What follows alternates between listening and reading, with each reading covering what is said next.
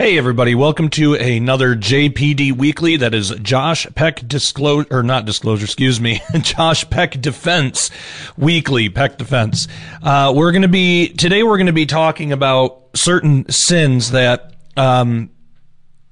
if they're lived out, if they're lived by, those who commit them don't inherit the kingdom of God, which is, it should be a sobering thought for us. It should be kind of a wake-up call, especially living in our days today, because I see these things and I can look back in my past and, I can remember times where I lived for some of these things.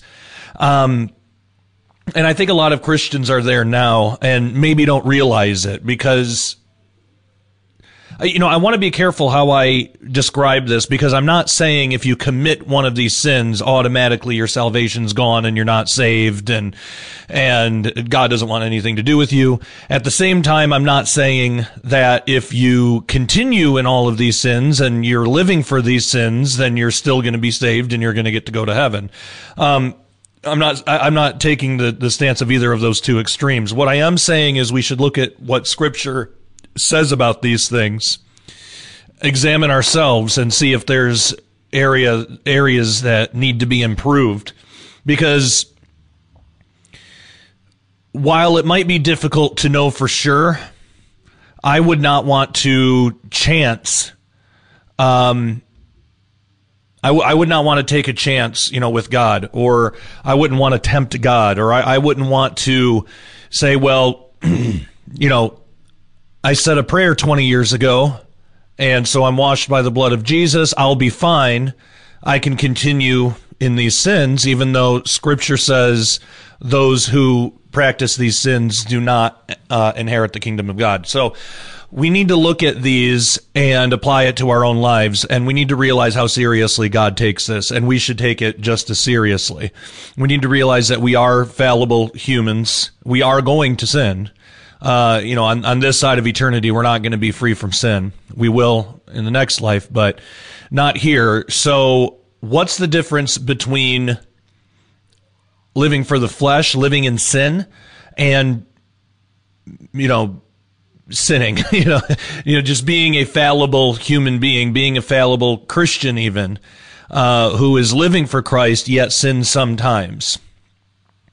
And that's what I wanted to look at today. So the verse that we're gonna start off with here, we're gonna start with 1 Corinthians 6, and we're gonna go through 9 through 11. But I wanna start with some context up here. The context of this verse, Paul's talking about lawsuits against believers.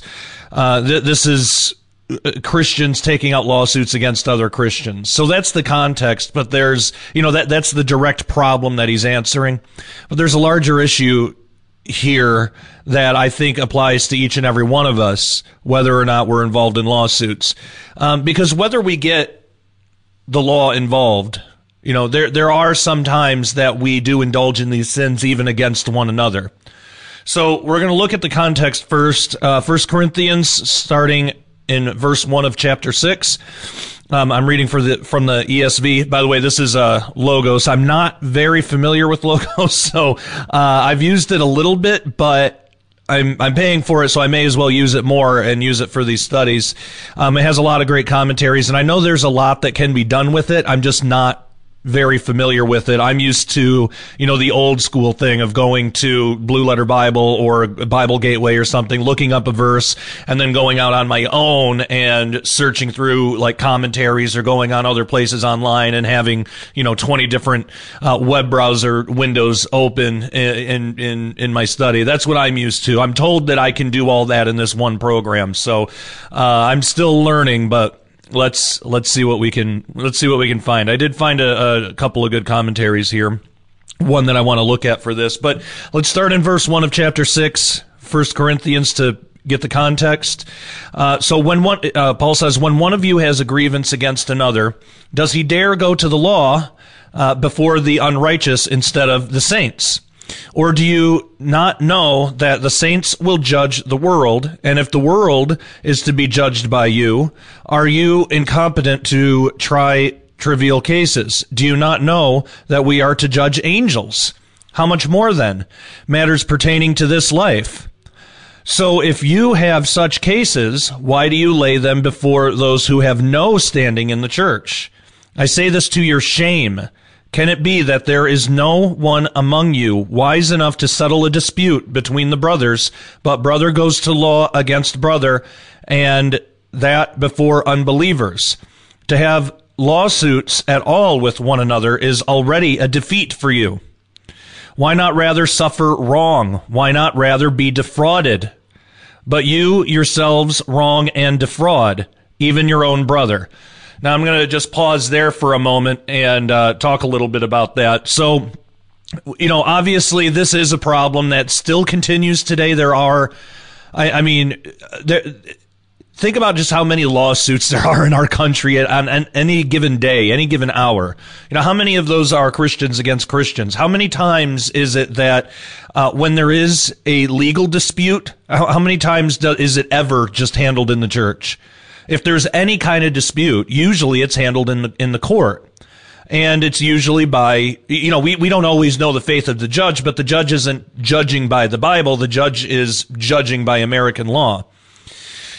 And so Paul is saying here that it's better, like if you think you have a case against your brother, you have a legal case against him.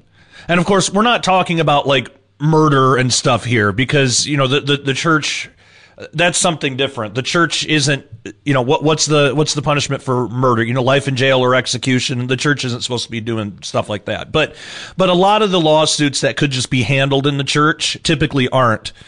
Paul is saying here that it's better for, even if you have a case against your brother, it's better for you to just take on the wrongdoing, just suffer the wrong, suffer the fraud, if like, I don't know, I can't think of a specific situation here, but you just through common sense, you can tell the difference between, a lawsuit that maybe isn't that big of a deal, or that somebody may have done wrong to you, but the church can handle it rather than the court system.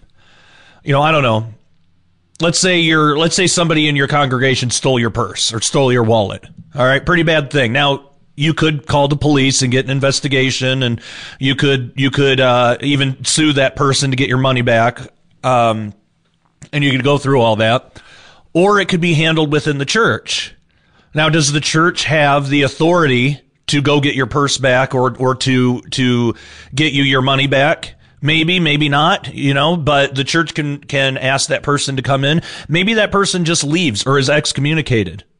Then that person would be a thief and would probably be outside of the body of Christ at that point. So in a way, they're like sacrificing their own standing with Jesus for the sake of some money. So who's suffering the greater loss there? The one who's the thief, or you who may have lost your purse or your wallet? And it seemed, I'm just using that as an example that just came to mind. It's probably not a perfect example, but if we think about that, who's suffering the worst loss? Because the person who's actually committing that crime, they're sacrificing their standing with Jesus. You're losing out on, maybe a couple $100 or whatever you had. And, maybe that means that you have to spend some time calling your bank, canceling your credit cards, doing some things. Maybe there's a case that could be made at that point when he does that. You can't really consider him a brother anymore, so then it's okay. Well, I don't know about that, because it sounds like Paul is saying, why not rather just be defrauded? Why not rather just suffer the wrong and then not bring this to ungodly people, to wicked people? Now, of course, there's a cultural element to this too. The government at the time in Paul's day would be different than the American government, but still, all governments, they're not theocracies, so they're not like a Christian theocracy. We as human beings are kind of lousy at judging one another and providing perfect justice, right? So there is that problem. So for me, I write books and make movies and stuff like that. This is saying if somebody, like, let's say somebody plagiarized me. Let's say somebody, like, printed off my book or my movie and then was selling it around. It seems like, according to Paul, it would be better for me to just suffer that wrong than it would be to bring that person to court, even though by American law standards, I would have every right to do that. But, of course, we know there's a higher law. There's what God wants for us. And it's saying here that it would be better to just suffer the wrong. Now, again, like I said before, I don't think this applies to like really harsh things like murder or rape or stuff like that. I don't see how it could. But when it comes to a lot of the lawsuits that go on today, as I imagine this was the case back then as well, then we need to remember who's our lawgiver, whose justice are we seeking? Because God's justice is going to be perfect and it's eternal, and he is fully suited to do that. Man's justice is temporary and it's flawed. But so there's a lot that could be said there. And it would be interesting to go back into like the court system at the time and to see really like what was going on, what were believers suing each other over. That would be interesting to see, because I would assume I would assume this is frivolous kind of stuff. But what if I'm wrong? What if they were suing each other over like really horrible crimes? That would be interesting to know. So maybe at some point in another JPD Weekly, we'll get into that. But the main thing that I wanted to get into was what Paul says next. And that's why I wanted to lay out that context first. So 9 through 11 is really where we're gonna sit, because what I want to talk about today kind of goes outside of like lawsuits and courts and stuff. It's more in our personal lives. So Paul continues, verse 9, "Or do you not know that the unrighteous will not inherit the kingdom of God?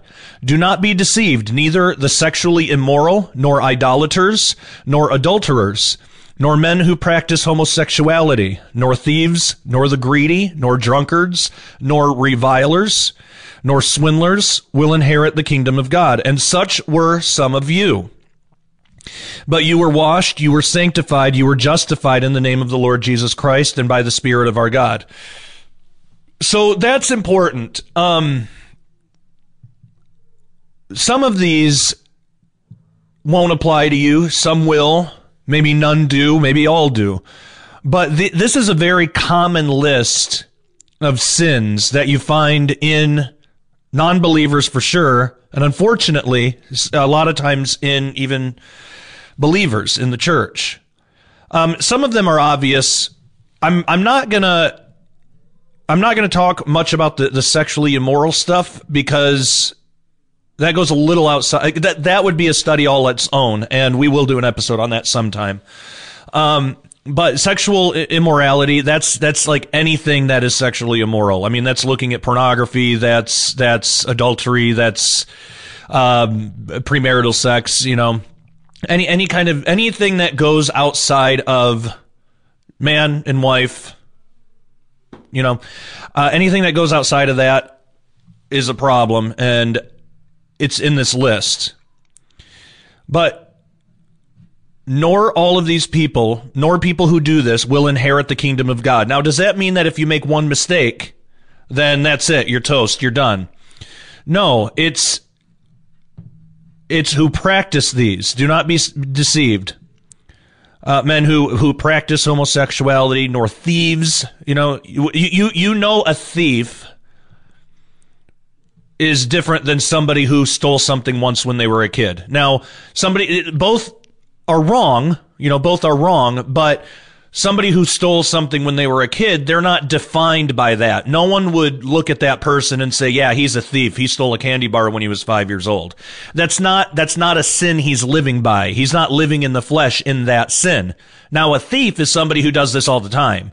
or who makes a habit of it and never really repents. Repenting isn't just saying we're sorry. Repenting is turning away from the sin and not doing it anymore. Or at least living for Christ in a way that we're trying not to do that anymore. And even trying is subjective, because a lot of times people say they're trying to quit something, but really what it is they're recognizing it's difficult and they keep falling into it. So there's a commentary here that came with Logos on 1st and 2nd Corinthians. And this says here, the root problem, misunderstanding the gospel. Oh, before we get to that, I want to point out one of these words. Well, a couple of them. I have a story of my own, and then I got a couple of stories actually. But I want to point out the word revilers here, because some people might not know what that is. So Logos is kind of cool. You can hover over a word, and then over on the right-hand panel, it gives like a whole bunch of information about it. But it's a railer, a reviler, an abuser. And if you look down there, it says verbally abusive people. So that can be, in speech or in written word. It's people who are abusive with their words. That's a reviler. How many revilers do we see online? And I would go as far as to say it doesn't even matter if the things they are saying are factually true, because you can say the truth in a very mean-spirited way. And then so the problem isn't the information you're providing, it's the spirit with which you're providing it. And we see that quite a bit online, and that's one of the biggest problems I see in the Christian community today, in the church, especially with people who are online.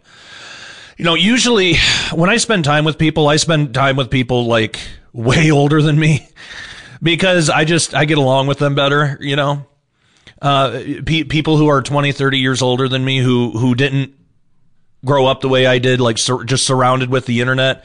And, especially now I found myself having a really difficult time, having patience or getting along really well with a whole lot of younger people. Now, sometimes I can, because there's some really great young people. There's quite a bit of them, but just broadly and generally online, there's just a lot of sarcasm, a lot of like haughtiness and pride, a lot of that. And you get that in older people too. You get, but what I see it a lot online, and I think what people forget is in this list, it says revilers will not inherit the kingdom of God. I mean, that should horrify us.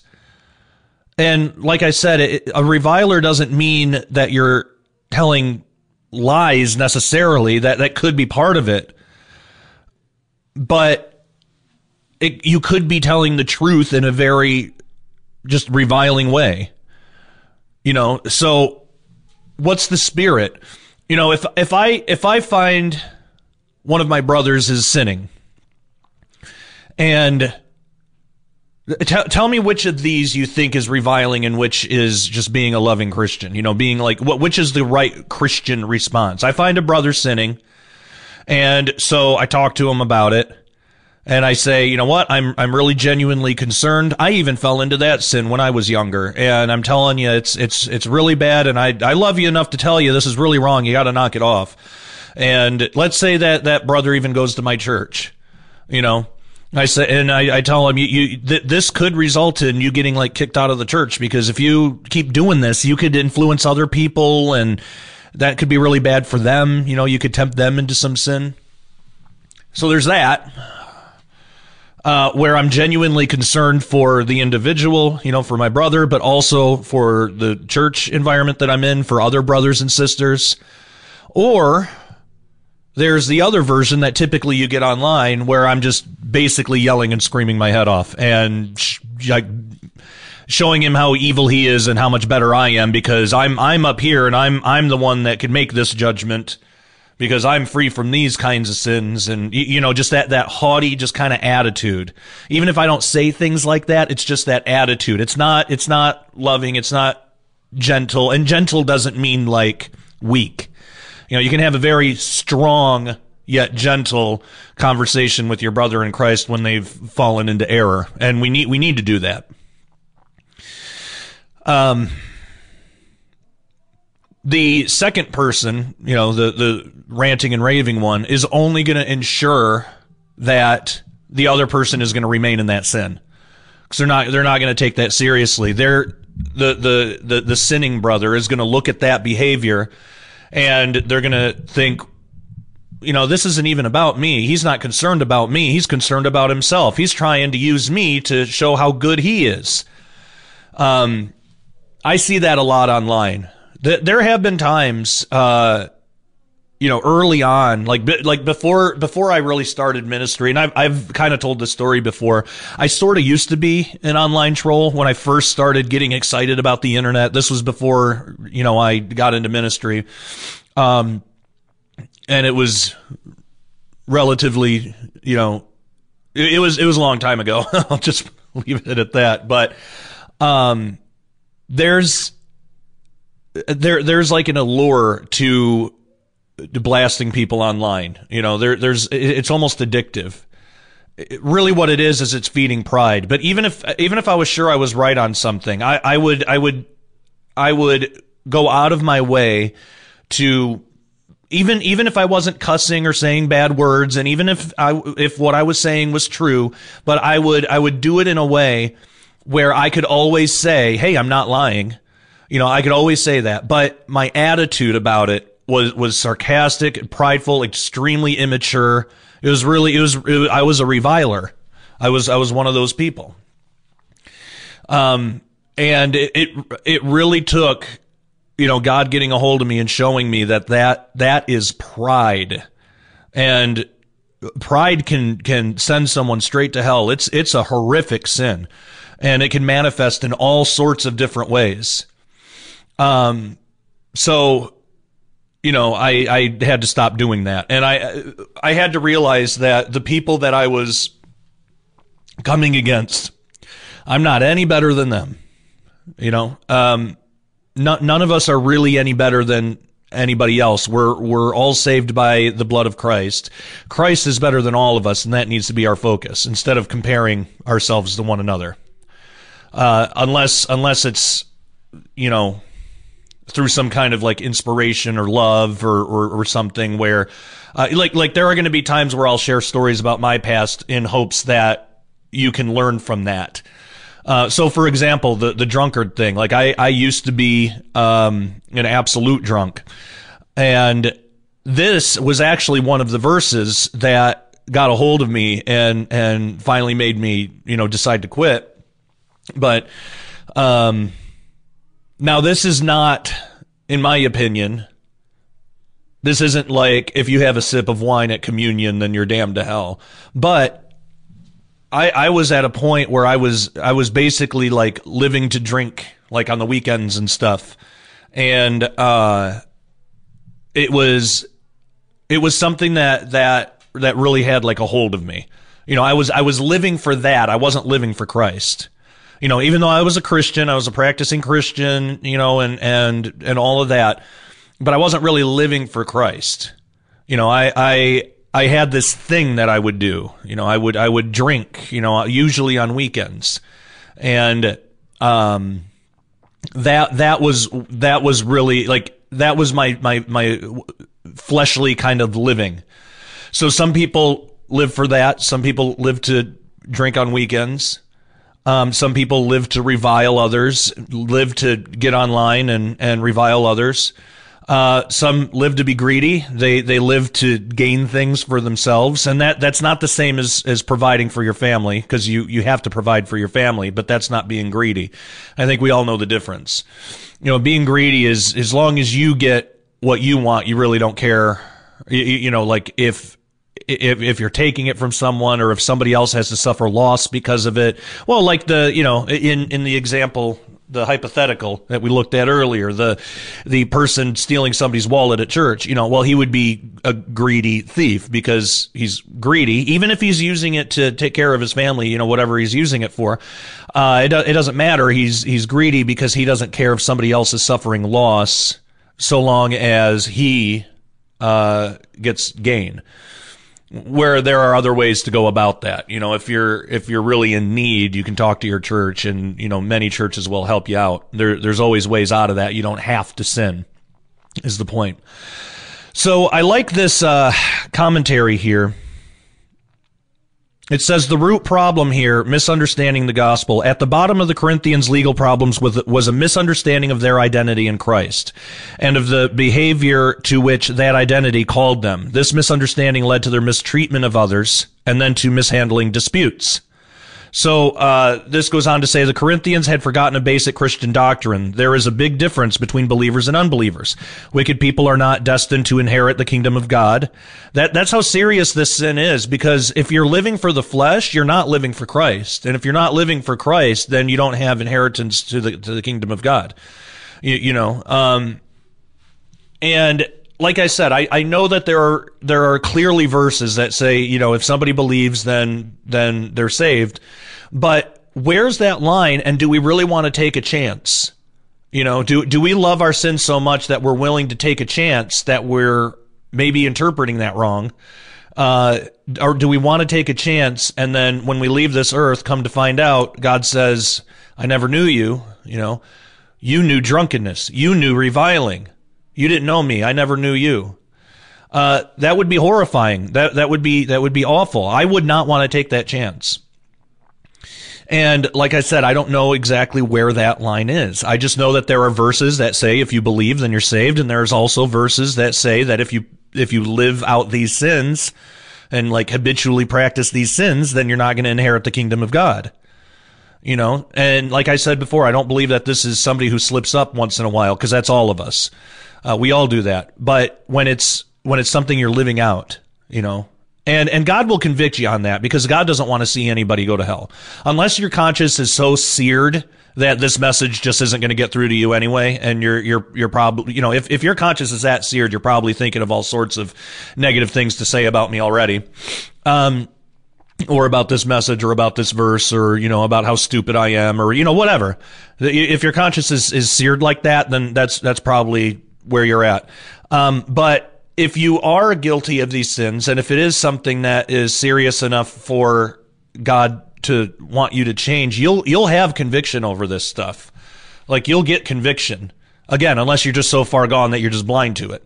Because there are a lot of, like, for example, the sin of homosexuality, there are a lot of homosexuals that call themselves Christian, but they're living a homosexual lifestyle. And, according to this verse, those two things do not go together. So you can't be both. It's one or the other. And if they're actively practicing homosexuality, then they won't inherit the kingdom of God. That's what this verse says. I didn't make up the rules.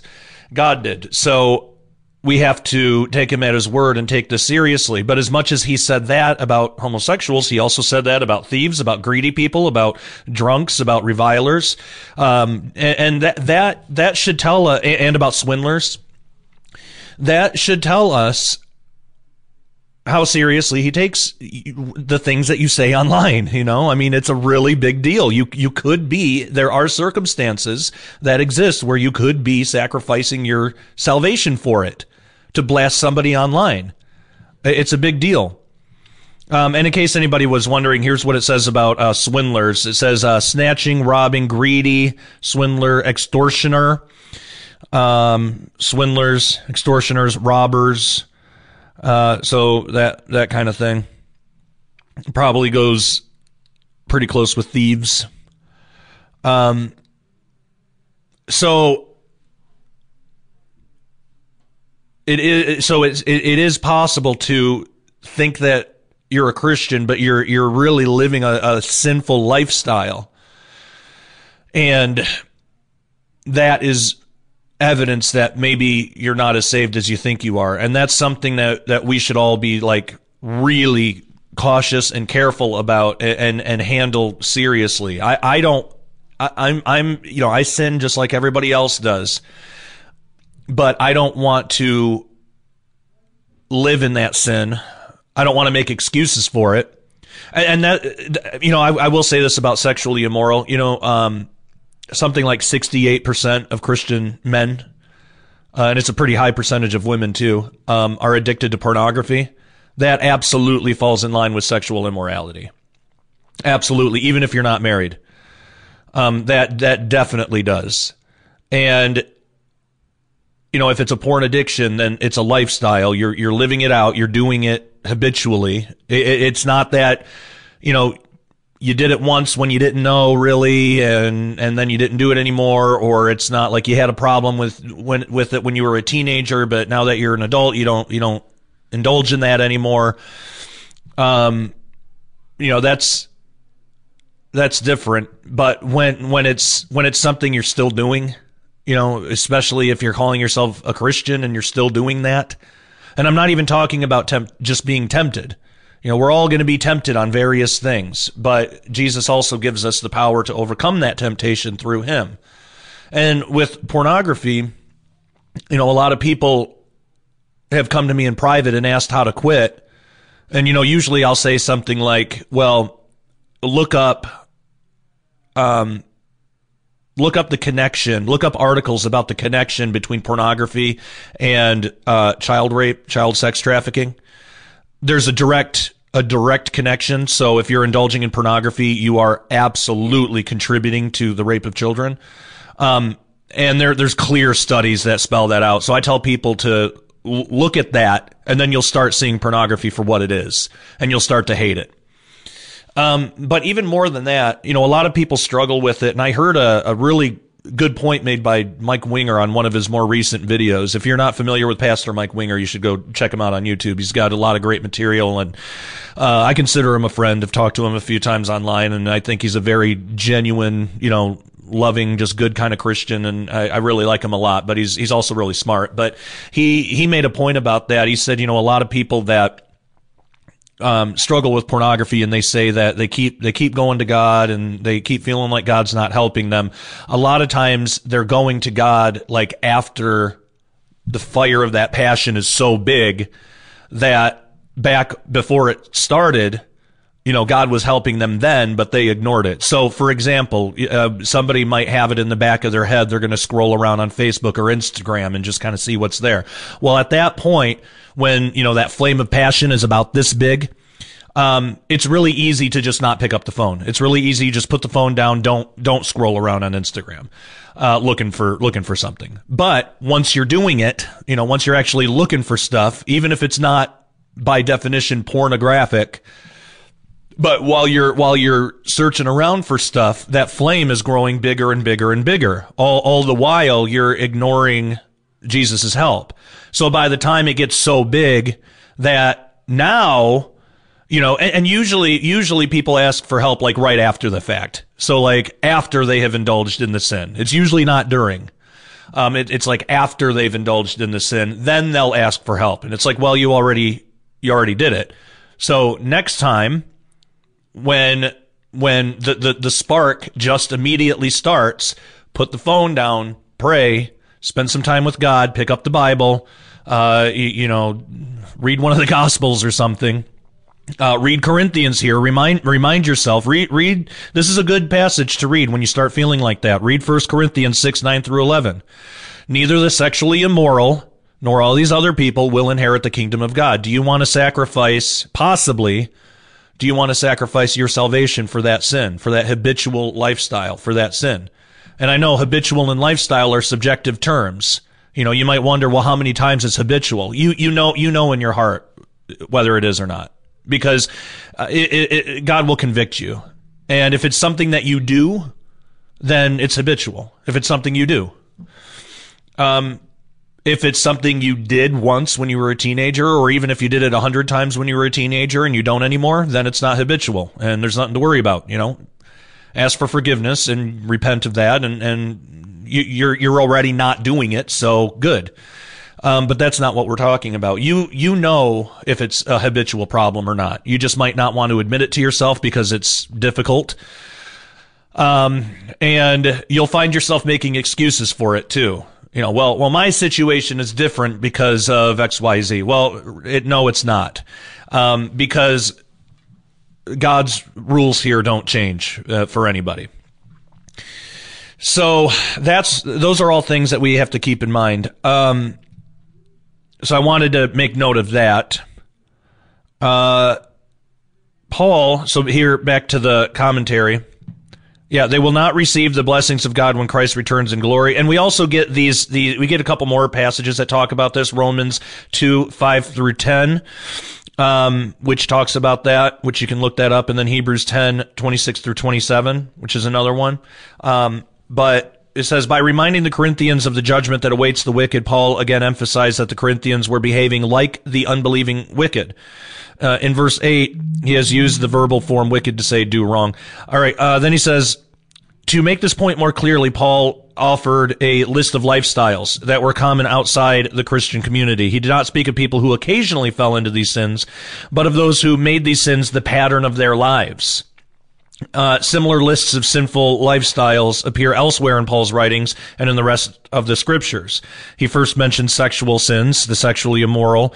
Those are involved in any kind of premarital or extramarital sexual relations. And I mean, like Jesus said, even lusting upon a woman, you're committing adultery with her in your heart. So that would apply too. Are you making a lifestyle choice about that? Like, are you doing that habitually and like not even trying to stop? You're just, well, I'm a guy and we're built for that. So I'm going to look around. I'm not going to touch, but I'll look around. That's still a sin.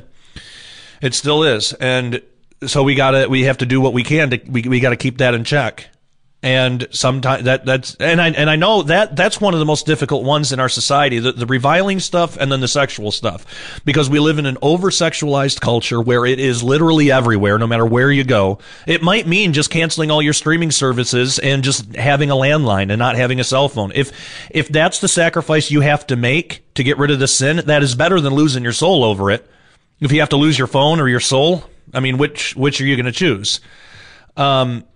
So that's a lot better. There are ways that you can mitigate against it, even if it sounds extreme, but it's only extreme by the world's standards. And this world is passing away, right? I mean, Jesus is coming back, and I don't think we have much longer. So, what's more important to you? And if your own soul is more important to you, then you're going to choose Jesus, and you'll go to the lengths that you have to go to. Idolaters mentioned here, and I'm going to speak a little bit about idolatry in the members only section, and because I want to talk about this coin that the Vatican released, this pagan coin about like earth worship and stuff, and I want to talk a little bit about that. Because it fits in with what we're talking about here with idolatry and things like that. But going on, pagan religions, adulterers, those who break the sanctity of marital sexual exclusivity, male prostitutes, those who served in pagan religious sexual rituals, and homosexual offenders. Then he turns to the other social sins: thieves, those who steal as a way of life; the greedy, those who have unquenchable desire to possess for themselves; drunkards, those who imbibe alcohol to excess; slanderers, those who falsely accuse others; and swindlers, those who take what is not theirs. Except for the addition of thieves and the expansion of sexual immorality and the subclasses of adulterers, male prostitutes, and homosexual offenders, this list is identical to the list in 1 Corinthians 5:10-11. And it says, that verse says, not all, meaning the sexually immoral of this world, or the greedy and swindlers, idolaters, then you would need to go out of the world. But now I am writing to you not to associate with anyone who bears the name of brother if he is guilty of sexual immorality or greed, or is an idolater, reviler, drunkard, or swindler, not even to eat with such a one. So, I mean, Paul writes about this. God takes this so seriously, we're not even supposed to talk to people who are engaging in those sins habitually. So that's how big of a deal this is. I mean, that's like, you can be excommunicated from the church for that. That is like, we're going to send his flesh to be destroyed by Satan, so maybe his soul will be saved kind of territory. That's how serious this is. So how many of us are really acting Christian in the way that the first century church understood Christianity? We all need to realize our own shortcomings and get in line, because the world is falling away fast, and Jesus is coming back fast. I mean, we do not have a lot of time to get all this together. Paul hoped the Corinthians would remember that people who practice such things would not inherit the kingdom of God. He implied that professed believers in Corinth who lived such lifestyles would take care that they were truly in faith, knowing that if they did not repent, they would perish. If they did not repent, knowing that if they did not repent, they would perish. He also pointed out the folly of taking lawsuits before these kinds of people, as if such wicked people could judge righteously between Christians. So here's the point in verse 11. Many of the believers in Corinth once lived in these patterns of life, but Christ had changed them so they became much more reliable as judges of disputes within the church. Since these patterns of life, and that's why you want somebody, if possible, you want somebody in the church to judge these matters, somebody, because they're going to be more, well, like I said, they're going to be more reliable, because their lives have been changed. You know, they have the heart of God now instead of the wicked heart of man, and they're going to be able to judge these cases better, more reliably. Since these patterns of life were in the past for those who truly believed, they could take confidence that they would inherit the kingdom of God. Those believers who still fell into these sins needed to remember that their new identities in Christ, what some of you were, protected them from judgment. At the same time, their new identities also required that they live no longer like the wicked, but like believers. Believers are washed, cleansed from sin through faith in Christ, as symbolized in baptism, Acts 9:17-18. They are sanctified, set apart from the world, and brought into relationship with God, Acts 20:32, 26:18. They've been justified, declared innocent before God, Romans 3:24, Galatians 2:16, Titus 3:7. This blessing comes to believers in the name of the Lord Jesus Christ as they call on Jesus' name and rely upon him for their salvation. They also come by the Spirit of our God as the Holy Spirit applies the work of Christ to believers, Romans 15:16, Ephesians 1:13-14, Titus 3:5. Followers of Christ differ fundamentally from the sinful world around them. Therefore, believers should not make it their practice to bring their lawsuits against one another before unbelievers. All right, so, and this says main idea review. Continuing his discussion in the proper sphere of Christian judgment, Paul expressed his shock and dismay over the fact that the Corinthian believers were taking one another to court before unbelievers. Such lawsuits contradicted Christian teaching and behavior. So now, like I said, all of this was in the context of lawsuits, but that doesn't mean it's limited to just lawsuits. It's also just in our day-to-day Christian lives. And we need to understand how serious this is, how serious these sins are, and how short of time we have left. That's why I'm going to be dealing a lot with like prophetic things here on this show, and have already. I mean, the first episode we did was on the mark of the beast, but I really do believe that time is short. But even if I'm wrong on that, even if Christ isn't coming back for another 1,000 years, I don't believe that's the case, but let's just say it is. How long is your life going to be? Your life could be over in the next 30 seconds. You know, you could have a brain aneurysm and that's it. You don't know. None of us knows. And we tend to forget that. We have a propensity to forget that fact and to live our day-to-day lives, which means that death will take us by surprise. Death will come like a thief in the night. You know, it'll take us by surprise. And most of us aren't going to have time to figure it all out at that point. You know, I mean, how many car accidents happen every day? You never know when your time's coming. So while you're thinking about it, while you're alive, while you're active and you understand, now is the time to get a hold of this stuff. You know, don't wait. Now is the time to say, all right, I know I need to get rid of this. Now's the time to do it. Lord Jesus, help me.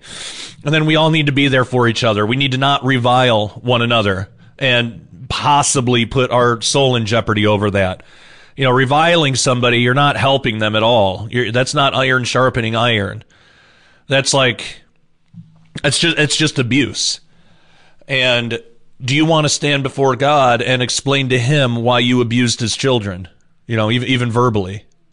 So we need to understand that. If we don't, then we don't really have any business calling ourselves Christians. Okay, I do want to talk about idolatry a little bit, but we are going to do that in the members only section. So head on over to dailyrenegade.com. Get a membership if you can. That would be great. We have a lot more to get to today. And yeah, let's find out what the Pope has to say about paganism. And it's interesting because it really does show how our world is going back to paganism. In our modern day, we tend to think that those days are over, but they're clearly not. All right, we're going to talk about all that and more in the continuation of this episode of JPD Weekly. So all those viewing for free, members, hang on the line. Everybody viewing for free, thank you so much. And until next time, take care and God bless.